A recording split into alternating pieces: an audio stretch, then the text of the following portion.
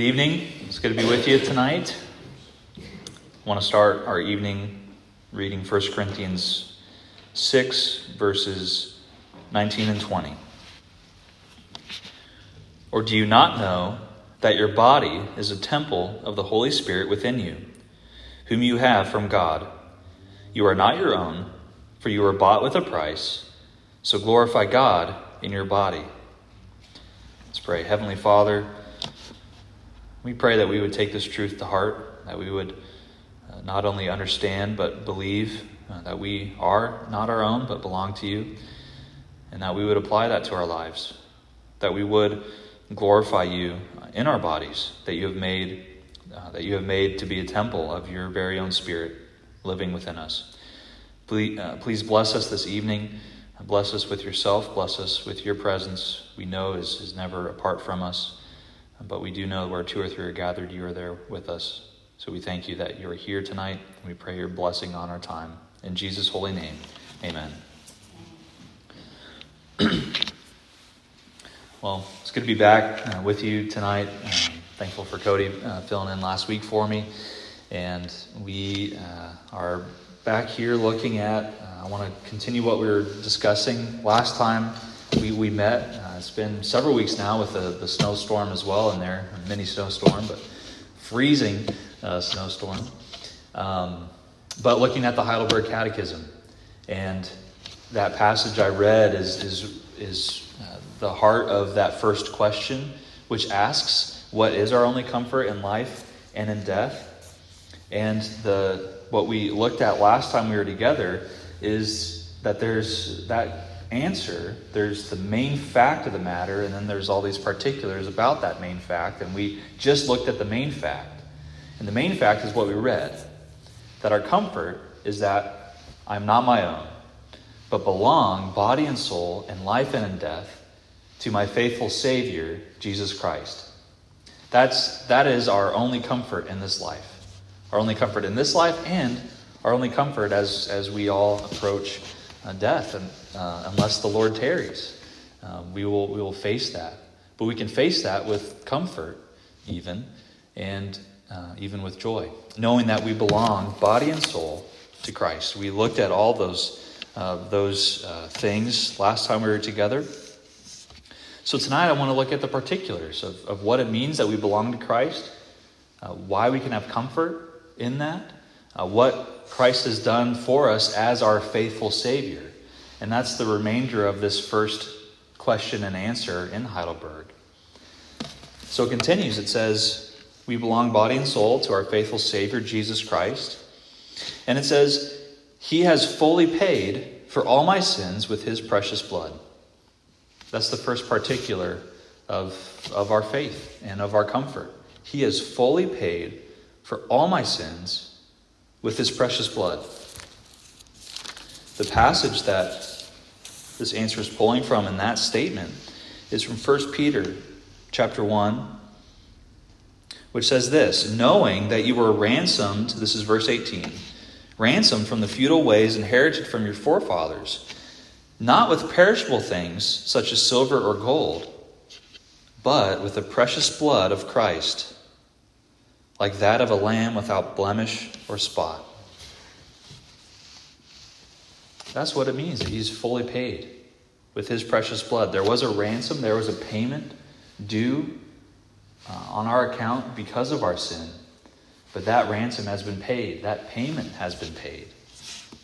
If we belonged to ourselves, if we were just left to ourselves, we still have that obligation of that payment. But that payment was such a high sum. Sinful rebellion against the holy, living, eternal, true God. No mere man, since the fall, no mere man could ever hope to attain, to pay that payment. If we were left to ourselves and we were left to that obligation to pay, none of us could ever hope to achieve that. But we don't belong to ourselves, but we belong to another. And He has fully paid for all of our sins with His precious blood. A commentator on the The Heidelberg Catechism discusses this part, and he puts it this way. He says, if he belonged to himself, he would be obliged to meet in his own person all the guilty consequences of his many offenses against God, and be unavoidably overwhelmed by eternal wrath.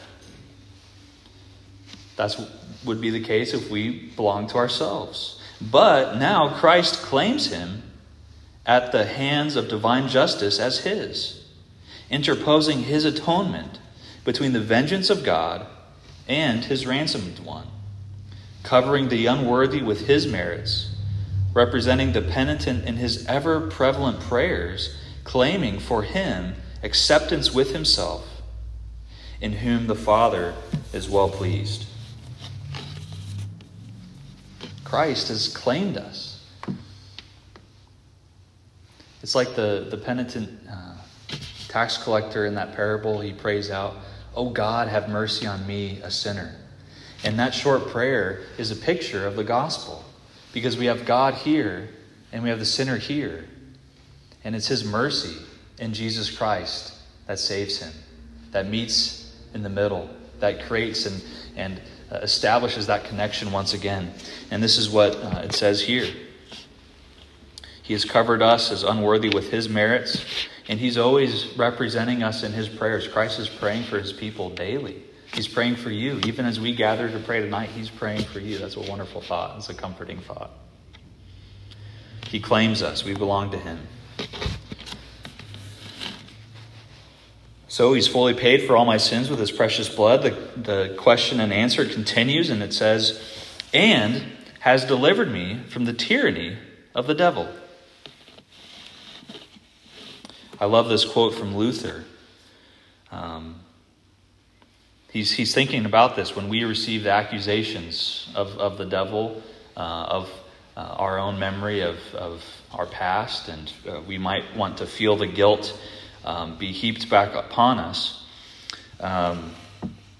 Luther says, so when the devil throws your sins in your face and declares that you deserve death and hell, tell the devil this: I admit that I deserve death and hell. What of it? For I know one who suffered and made satisfaction on my behalf. His name is Jesus Christ, Son of God, and where he is, there I shall be also. I love that. I love Luther. Yeah, I'm guilty. So what? I have a Savior. And he's fully paid for all my sins with his precious blood. You have nothing on me.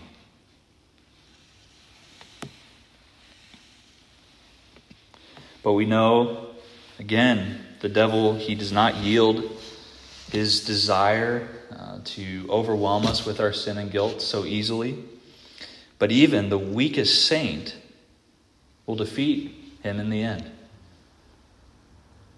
And we all will defeat and trample him underfoot, because he has already trampled him underfoot, and we are with him. It is not upon the strength of our faith, but upon the might of our mighty Redeemer. He is our strength. And he has redeemed us and has delivered us from all the tyranny of the devil. It goes on. He also watches over me in such a way that not a hair can fall from my head without the will of my Father in heaven. Now that is a remarkable truth from Scripture. He is so sovereign over all things, including every hair on our heads. Something so insignificant, so inconsequential. Yet God has so ordered everything in the universe. I think I heard the name Sproul mentioned before we started, but that was one of his favorite lines, that there is no maverick molecule anywhere in the cosmos, but everything is at God's sovereign command and at his will. He's ordered everything. So of course, he's ordered our lives. He's even numbered and counted every hair on our heads, and not one falls without his sovereign will. So of course he's going to work all things for our good. And that's exactly what it says next. In fact, all things must work together for my salvation. Romans 8:28. This is the preservation of the saints. That P in the word tulip, usually perseverance, but maybe better stated preservation, because we do persevere, but it's because God is the one who's persevering us. He's preserving us into the end. It's God's work in our lives. All things work together for our salvation. He goes on. The answer goes on, because I belong to him, Christ, by his Holy Spirit, also assures me of eternal life. So the God of our salvation is the God of our adoption. In Ephesians 1, this is where they're thinking of this and drawing this biblical imagery.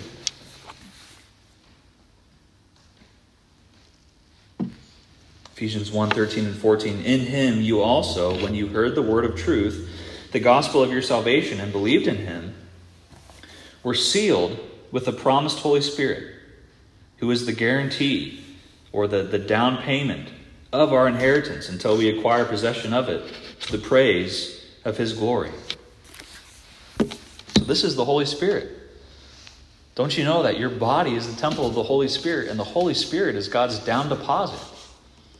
And he's going to get his deposit back, including all of you. This is his way of assuring you that if he's given you his Spirit, which he has, if he has not withheld his own Son from you, but his Son's precious blood paid for all your sins, if he's given that to you, how will he not also give you all things, which is heaven and earth, and life with him forever? That's our hope. And that's what we have to look forward to. That's the comfort that we have in this life and in our death, because we're looking forward to the life to come.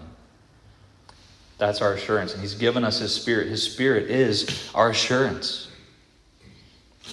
Our assurance of eternal life.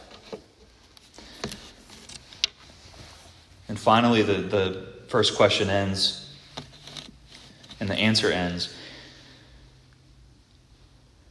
It says, because I belong to him, Christ, by his Holy Spirit, also assures me of eternal life and makes me wholeheartedly willing and ready from now on to live for him.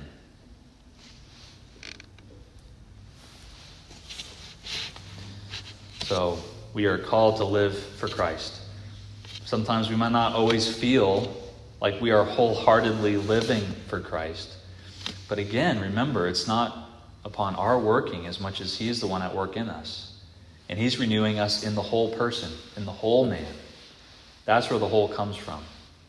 And we now ought to live as becomes followers of Christ. We now ought to live for him, not to earn or achieve or gain what we just talked about, but that is already given graciously to us. So we don't live in order to earn. That's the law. The law says do this and live, but the gospel says it has been done for you. So now live in the blessing of your Father who's given you all things. Now live a life that shows your gratitude for him, because you love him, not out of fear, not out of any kind of sense of trying to achieve a merit and to earn his forgiveness, but out of gratitude for that forgiveness freely given. And that's what we do. So if you're here this morning, that's the first question. I mentioned the second question, and we'll touch on this briefly. That's the comfort we have. We're not our own, but belong, body and soul, to our faithful Savior, Jesus Christ. This is all that he has done for us. The second question then asks, how many things must you know to live and die in the joy of this comfort? So can we summarize, can we synthesize what the Bible teaches? What things do we need to know in order to have this comfort in our lives? And it summarizes it into three things. The first thing we have to know is how great my sin and misery are. Second, how I am delivered from all my sins and misery. And third, how I am to thank God for such deliverance. So how can I come to know I belong to the Lord? How can I live and die in the joy of this comfort that comes from Jesus Christ? It's these three things. And maybe you'll remember that from the outline of the sermon this morning, where we see that in that demon-possessed man. He was plunged into the depths of his sin and misery, but Christ redeemed him out of all of his sin and misery. He expelled all the demons. And now, in the third place, he's able to live a life of thanksgiving to God, sitting at Jesus' feet, being clothed in his righteousness, seeking after him, and going out and making his name known. But this is what we do. And maybe you've also noticed, and the cogs are turning in your brains, probably quicker than mine turn, but maybe you've made some connections from these three parts of this answer to our first three membership vows that we take in our church. What are those membership vows? Well, it's exactly what these three things are. Because these three things are the three parts of the Christian life. And we can summarize them with the three G's: guilt, grace, and gratitude. That's the Christian life. Guilt, grace, and gratitude. Our membership vows are exactly that. To be a member of our church, we want you to be nothing more than a Christian. And to be a Christian is to know these three things. So our membership vows, they read, do you acknowledge yourselves to be sinners in the sight of God, justly deserving his displeasure, and without hope, save his sovereign mercy?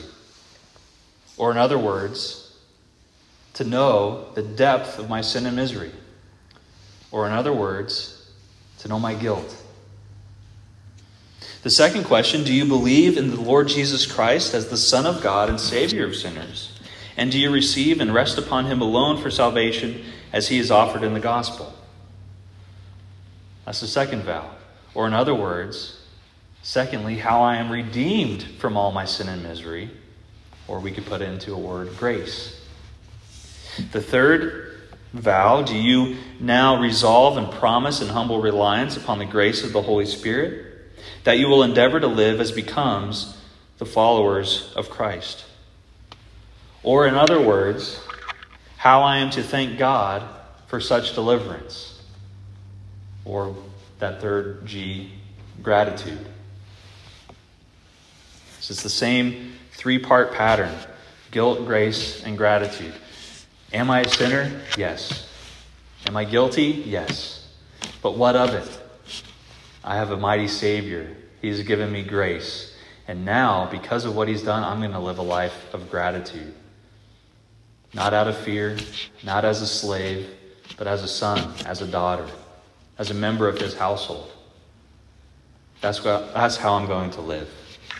This is exactly what we see in Scripture. This is the scriptural pattern. And as we get going into more of Heidelberg and just studying that and thinking about it, remember those three things, but don't ever mix those up.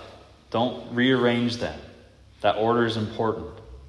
Because we want to flip around those second and third. We want to say, I'm guilty, so I better live this way so that I can have some grace. But that's not the order. I'm guilty, so I better double my efforts to be a better person and to obey the Ten Commandments so that I could get God's mercy. That's not mercy. That's not grace. By definition, that's not grace. But the order is, I'm a sinner, but God has saved me. And now, that third part, the law, obedience, that's where that third part comes in. It comes in the third place because we're living a life of gratitude for what he has done. So remember that. Remember those three words. Remember how you can live and die in the comfort of Christ, your Savior. Because yes, you're a sinner, but he has saved you. And he's given you his Spirit to empower you to live this life for him. Amen? Awesome. Let's pray. Lord Jesus, we marvel at who you are as a mighty Savior. We thank you for helpful teaching tools like the Heidelberg Catechism that lays out the Christian faith so eloquently and helpfully for us, this three-part pattern of guilt, grace, and gratitude.